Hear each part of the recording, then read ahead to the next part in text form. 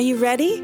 We are about to listen to a bedtime story from the Gospel of Luke, told to us by Pastor Matt from 7 Mile Road in Boston, Massachusetts. So I have a question. What was the longest day of your whole life ever? Oh, when you were just waiting and you couldn't do anything because you just had to wait. Was it the day before you were going on vacation?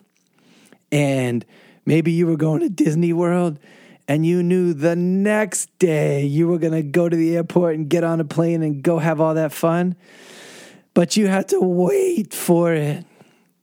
Was it the day before Little League started? Oh, and you knew that day you were going to put on your uniform and have so much fun on the field, but you had to wait.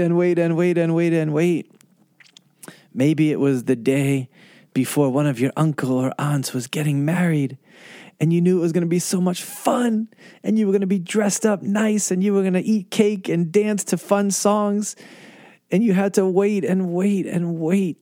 Well, I can tell you what the longest day ever was for some women and some men who loved Jesus.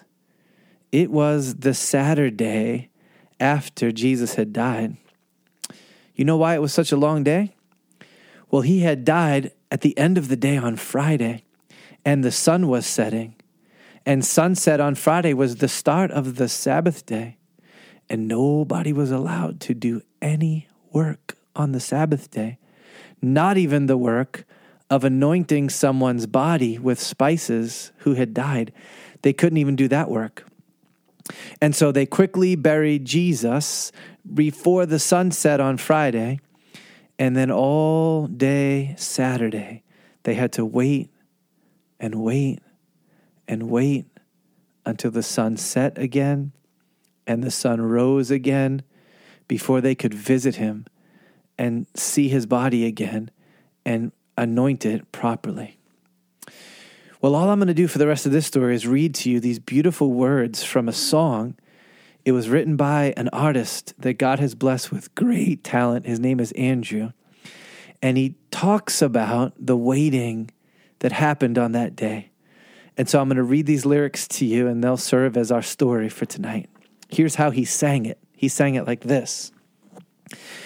So they took his body down. The man who said he was the resurrection and the life was lifeless on the ground. And the sky was red as blood along the blade of night. As the Sabbath fell, they shrouded him in linen. They dressed him like a wound. The rich men and the women, they laid him in the tomb. And they laid their hopes away. They buried all their dreams about the kingdom he proclaimed. And they sealed them in the grave.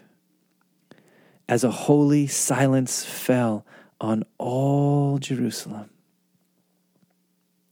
The Pharisees were restless. Pilate had no peace. Peter's heart was reckless. And Mary couldn't sleep. But God rested. 6 days shall you labor, but the seventh is the Lord's. In 6 he made the earth and all the heavens, but he rested on the seventh. God rested. He worked till it was finished, and the seventh day he blessed it. He said that it was good, and the seventh day God rested. The sun went down. The Sabbath faded. The holy day was done, and all creation waited. Can you feel it in there? In the same way that God created the heavens and the earth in 6 days, and then on the seventh day, the Saturday, the Sabbath day, he rested. The Son of God did the same. In his life, he did all the work that was required, not for creation, but for new creation. And then, on the seventh day, on the Sabbath day, on the Saturday, he lay in that tomb and he rested. Jesus, thanks that this whole time you knew that you were doing a great work of new creation. And that on that seventh day, when everybody else was stressed out and nervous and couldn't wait for the day to end, you were at peace, having finished the work you were sent to do. We love that. Amen. All right. It's time for bed. Good night.